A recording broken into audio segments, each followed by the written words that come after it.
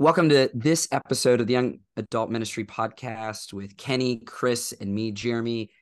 We are starting a journey now, guys, through a book entitled Young Adult Ministry Now, a Growing Young Guide by Stephen Argue and the Fuller Youth Institute. And today we wanted to start that conversation by looking at the introduction, talking about why we're picking up this book to talk through it, and some of the opportunities for connection with it in coming weeks. So, Kenny, do you want to get us started? What's the event that's coming up in a few weeks with FYI? Yeah, so May 23rd, they have an online young adult leader training. You can pay for it online through their websites. You can gather a group of people and get a discount. Just contact them about all that. Maybe Jambi, but I was a part of this last year. It's good stuff. It's a reference that I've been coming back to throughout the year. And so that was kind of the proposal was let's talk through this. Let's use this as a monthly resource. Other people can journey with us. You can buy the book. If you register for the training, you get an ebook of young adult ministry now. And so that's what I'm looking at. But you can just buy this book and follow along with our discussion. We're not reading this. This is intellectual property. We're not trying to copyright violate anything. We're just sharing what we've learned and observations from this and our thoughts and reflections on the content. I know in that introduction is just that demographic of, Gen Z now represents 20% of our population in the US anyway, but only 10% of our church population. So there's obviously, and this is like a perennial sort of thing to talk about or say is like, yeah, young adult ministry is always a thing, and we're always trying to figure out generationally, for years, my 50 years of life in the church, I feel like we've always been trying to figure out, okay, how do we connect with young adults? How do we make sure we don't lose them? But obviously more and more that, we're losing them, so to speak. But that was just for me a way to look, yeah, if they represent 20% of our everyday world, but only 10% of them are in the church, I mean, that's a problem. What are we doing about that? How do we crack that nut?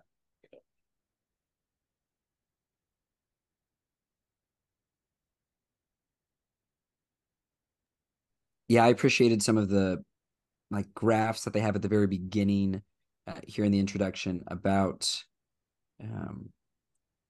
the percentage of young adults that are in church. I think one of the big things that comes out in the introduction chapter is just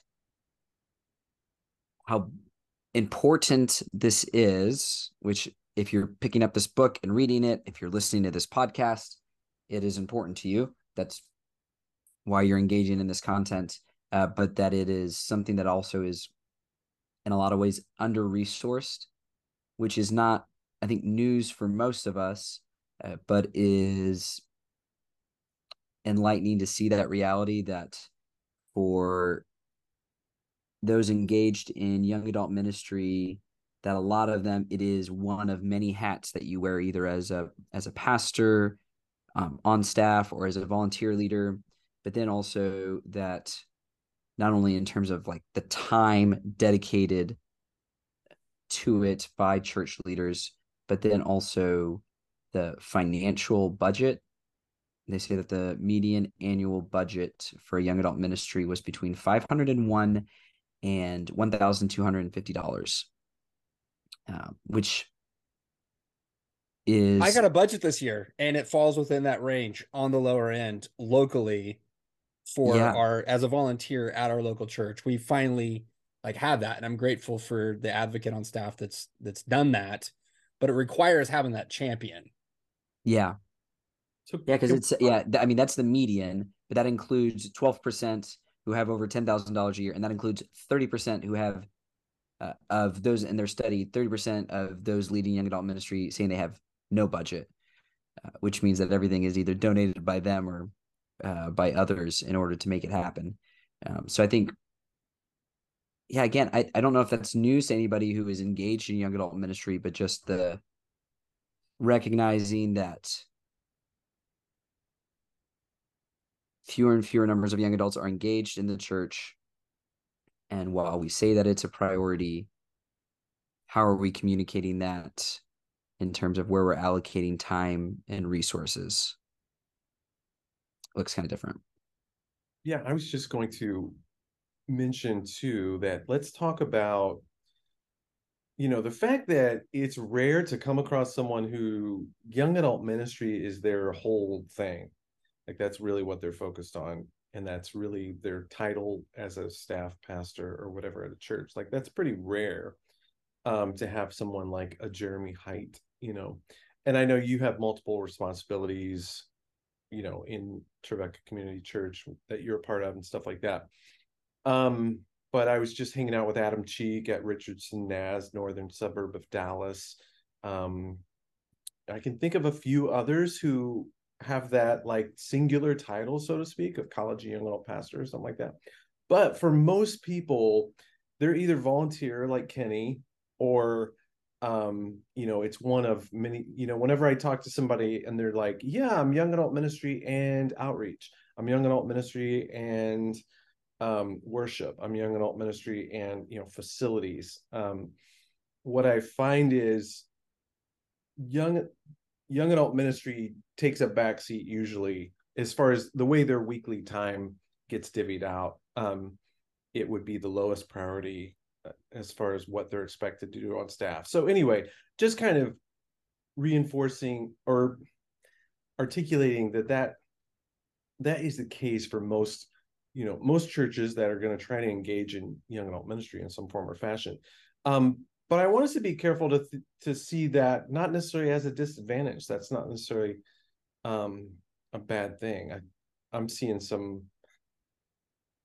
good things about leveraging volunteers or getting other people involved in young adult ministry, I think. So anyway, I guess I just want to take a moment to say wherever you're at as a listener or whoever in, your role, whether paid, part-time, totally volunteer, whatever, there's pros and cons to all kinds of these different arrangements and approaches to ministry. So don't feel like you're at a huge disadvantage just because you're a volunteer in this area of ministry. Because I'm seeing some of the better things I'm seeing happen in some churches actually are because key lay people are volunteers and doing some cool things. Sorry to interrupt the train of thought there, but yeah, no, that was good. Why should we invest in young adults if they're only 10% of the church and they're not tithing and maybe they're volunteering and they don't show up for stuff and they're really busy?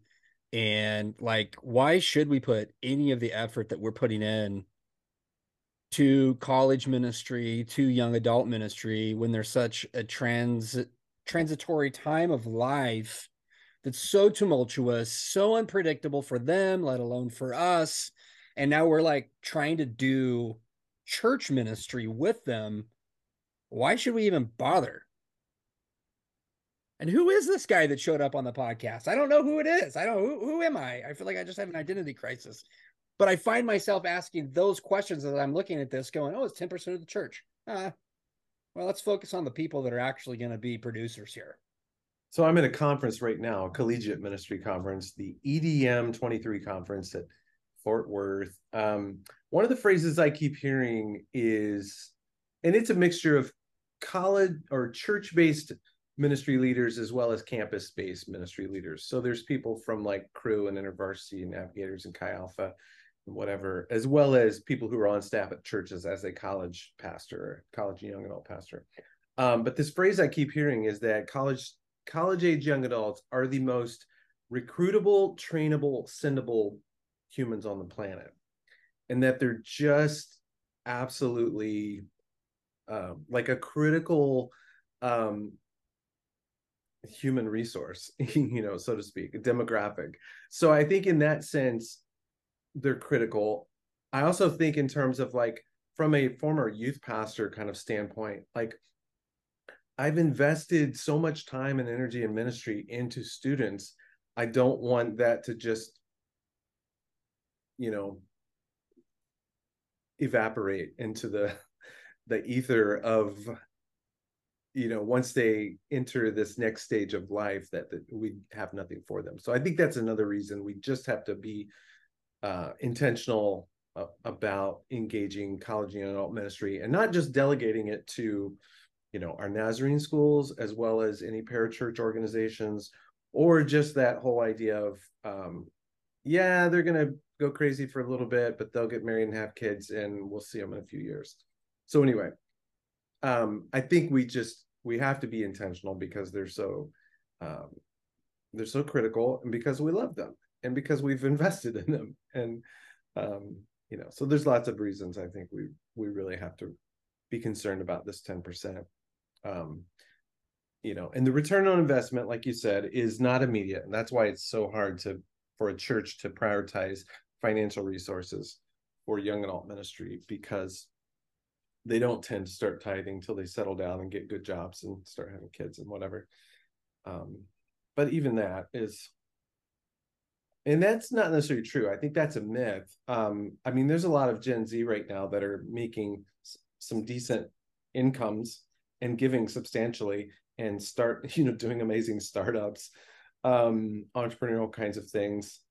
So that's also a myth too, that they have no, financial skin in the game, so to speak. But anyway, I'll get off that rant. And I think it's also one of those kind of self-fulfilling prophecies that,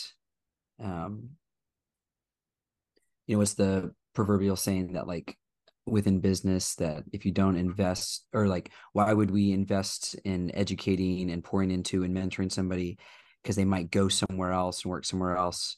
And then the feedback is, well, what if you don't and they stay? To where then it becomes this proverbial thing where we say, like, oh, those young people, we can't trust them with responsibility. Why waste our time investing in them or giving them responsibility? So then we don't ask anything of them, and either they go somewhere else and prove us right, or they stay and they prove us right. That either we train them up and they leave, or we don't train them up and they don't live up to their full potential. I think that's true in leadership in a variety of different ways, but also for our emerging generations, where are we giving them space to, we talked about this a lot on this podcast, giving them space to lead, to do ministry with, to do what all of us and all previous generations have done, of going through trial and error and figuring out not only how to engage in the work of the kingdom of God, but also to just be children of God, first and foremost. So I think some of it is a self-fulfilling prophecy that we don't ask much, and then we're proven right. And to also contradict bizarro world, negative, pessimistic Kenny, in my paid young adult pastor position remotely with Shepherd, this is a pipeline of leadership that Shepherd, as a Nazarene Compassion Ministry Center, is making an investment. And with over 100 people on staff, 25% of those who had an experience as a summer intern, as a year-long fellow, as a young adult, somewhere between 18 and 25 years old, that is then hired to Shepherd because they wanted to be a part of the mission, because they wanted to invest. To me, it's been fun to be a part of that, but and see that play out at an organizational level over the last 20 years, not just the last 5 or 10. But locally, as previously as a youth pastor at the church where I'm now a volunteer, work networking with young adults and leaders of young adults, I do see the stickiness of when people of different generations are in relationship, and when they're serving together, and when they have longevity and community together. Like, there's a bond that happens in the midst of that.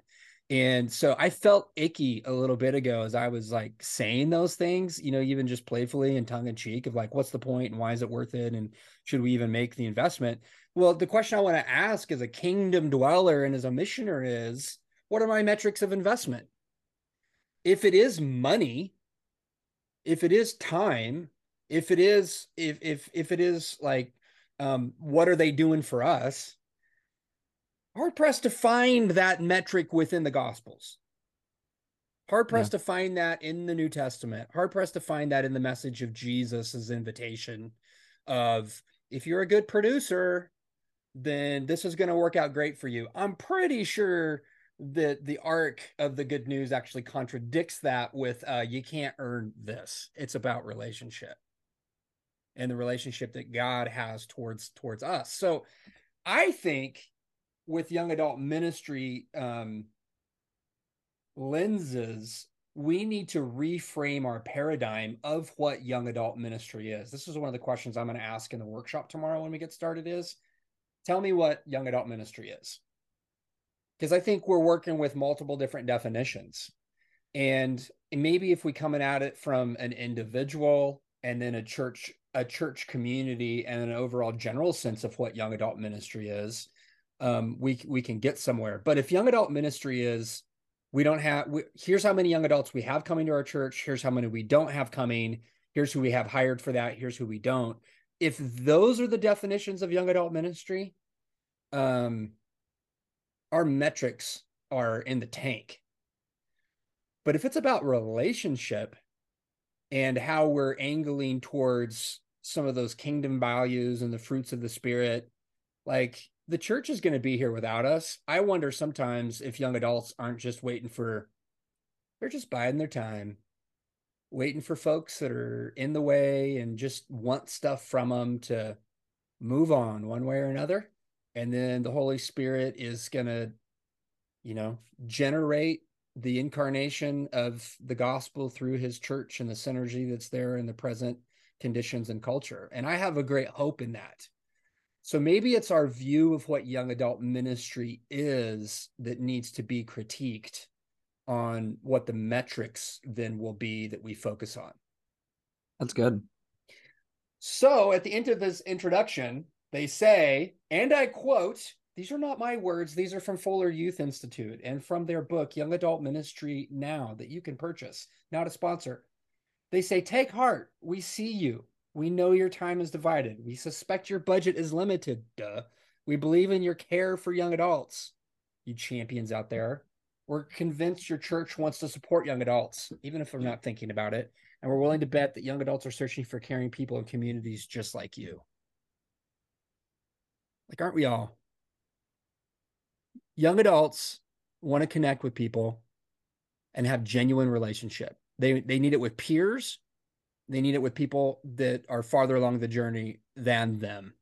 And to me, that's what I embrace as my sacred duty and vocation in all the ways that plays out as a volunteer and professionally, is how am I connecting young adults to Christ and to other people and to the vocational mission that he may be shaping them to be a part of in this world. Now, young adult ministry now. Can I give a attempt at a real world application of this? We need it. Bring it. So I've been having some young adults in our church talk about how they would love more opportunities to be able to lead in some ministry areas. One specifically who was like, I would love to be able to get more experience and lean into the pastoral calling that I feel and to be able to preach some. And for the several years that I've been here at Trevecca Community Church, we're in Nashville, and there's tons of worship gatherings for young adults to go and have time of prayer and worship. And so that's one thing that we haven't done at our church. We have worship gatherings Sunday mornings with the whole congregation, the whole church family. And we have Bible studies and service opportunities, discipleship, but never seemed like we needed another worship service. But as I've been talking with some of these young adults, we are literally before this, we recording this, I was meeting with some of them, dreaming up not a worship gathering for young adults, but a worship gathering by young adults. where me and one or two others will be kind of like team captains, but in terms of times of worship, through music and art, through preaching, and through prayer stations and opportunities to spend time in prayer and contemplation.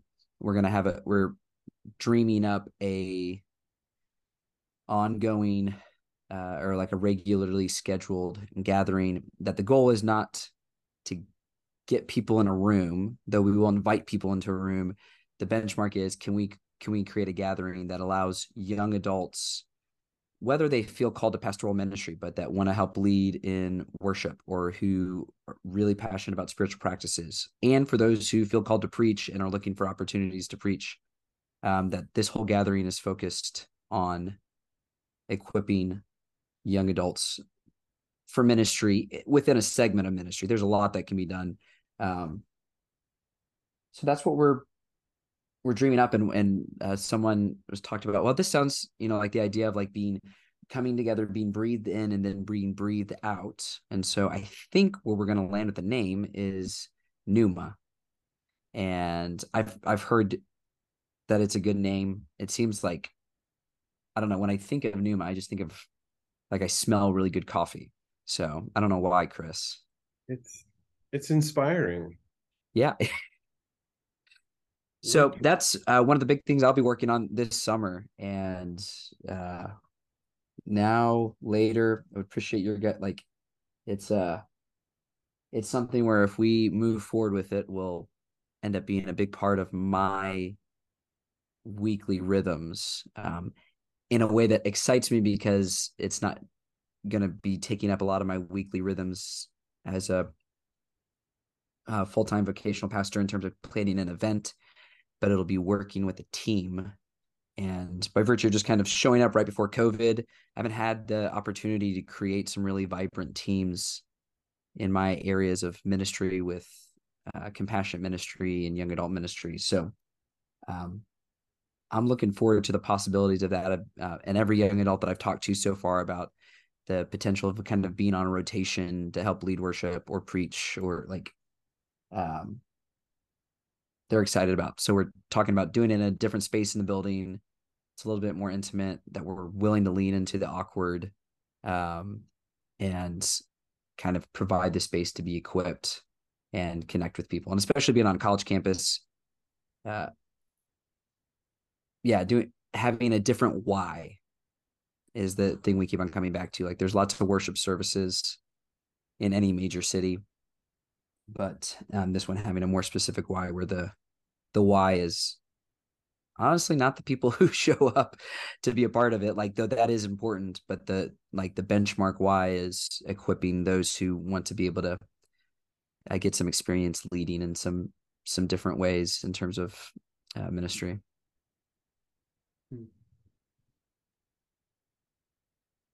I like it. And you segued right into like sharing with us about that as an example coming out of the introduction of the book here, which is great. I'm glad that was a fitting example. It reminds me something that's similar, started up locally here in our district by College Church. They call it Downtown. They do it every other week. I might have shared this with you guys. I can't remember, but it's done by leaders. A lot of them are late 20s and early 30s. But they're doing it for young adults, because these are young adults that a lot of them are serving different places. And it's a ministry, it's a community on mission from College Church. So they're doing it for people outside of the walls and the attendance and the gathering of the church. They were like, we're going to do something for young adults anyway. So why not open it up to any and all young adults that want to be a part of it? And what if that young adult is serving in another church? They may not get an opportunity to soak or to connect relationally because they're so engaged as a volunteer, but they could come be a part of this as kind of a neutral space. And so they do it at a different venue than College Church, and they have a discussion night one time, and then they have like a worship night with a little devotion teaching. And then they've done different things. They had like an Easter party. They did one on Easter, which was really interesting. And they're really engaged with like, who are going to be the young adults that are going to be a part of this when Northwest Nazarene University's not in session, or that it's on holiday for something, Like, how can we create this as a community resource relationally? So it's a different kind of the leadership track that you're creating for young adults to be able to express those things, and then other people benefit from it. Like locally as a church, I love that. I see the connectivity between this local church that did that, some things that we're doing, networking leaders on the district, and then with Lead Young that's trying to do some leadership development kind of pipeline stuff. You're doing it locally, Jeremy. You get to do that. I love it. Yeah. Thanks for sharing that vision with us. I'm really excited for the possibility and just seeing the excitement in conversations with several of the young adults that we've talked to about being in leadership positions with this is got me excited. Yeah, that's cool. I think it sounds like one of the tricks is going to be sort of balancing the why, I think, with the how. Yeah. And making it a win-win on both sides of that equation. So it is a leadership development kind of piece, but it also meets a need, and it also creates opportunities for fellowship, hospitality, evangelism, discipleship, mobilizing for mission and stuff like that. Yeah, very cool. Yeah, well, TBD, the currently what we're planning on tagging it as is Numa, a worship gathering by Trevecca young adults. We kind of like all of our season of life based is like Trevecca : kids or teens, young adults. So while it is focused on young adults as the gathering, it's we're dreaming up what it would also look like to that it would be for anybody who wants to show up for it, but try to find that balance between having a focus in what we're doing. Because I think if you do something for everybody, then you end up having something that struggles to connect with anybody. So, yeah, I'm looking forward to that. I'm going to be working on that, putting the team together for that over the summer and see where that lands in the fall, and setting realistic, like sustainable rhythms in terms of how often we do it. But I'm excited for it. Why? Because as they say in young adult ministry now, we need young adult ministry now because young adults need us now. This is in green. It's in light green in the introduction part of the book here. And we need young adult ministry now because we need young adults now. I love the highlighted part. The next one is, it's because you care about young adults. And we do. I love hanging out with young adults. I was at College of Idaho yesterday, hanging out with the college chaplain there and closing out the semester with the students that join for lunch community. I just really enjoy that. But this line here, because you care, perhaps your church is hoping you'll crack the code on young adult ministry. Cracking the code, finding the silver bullet. Well, fellas, closing out today's introduction to young adult ministry now, picking up next time with chapter 1. Until next time. Hey, keep failing forward. Be present. And be teachable.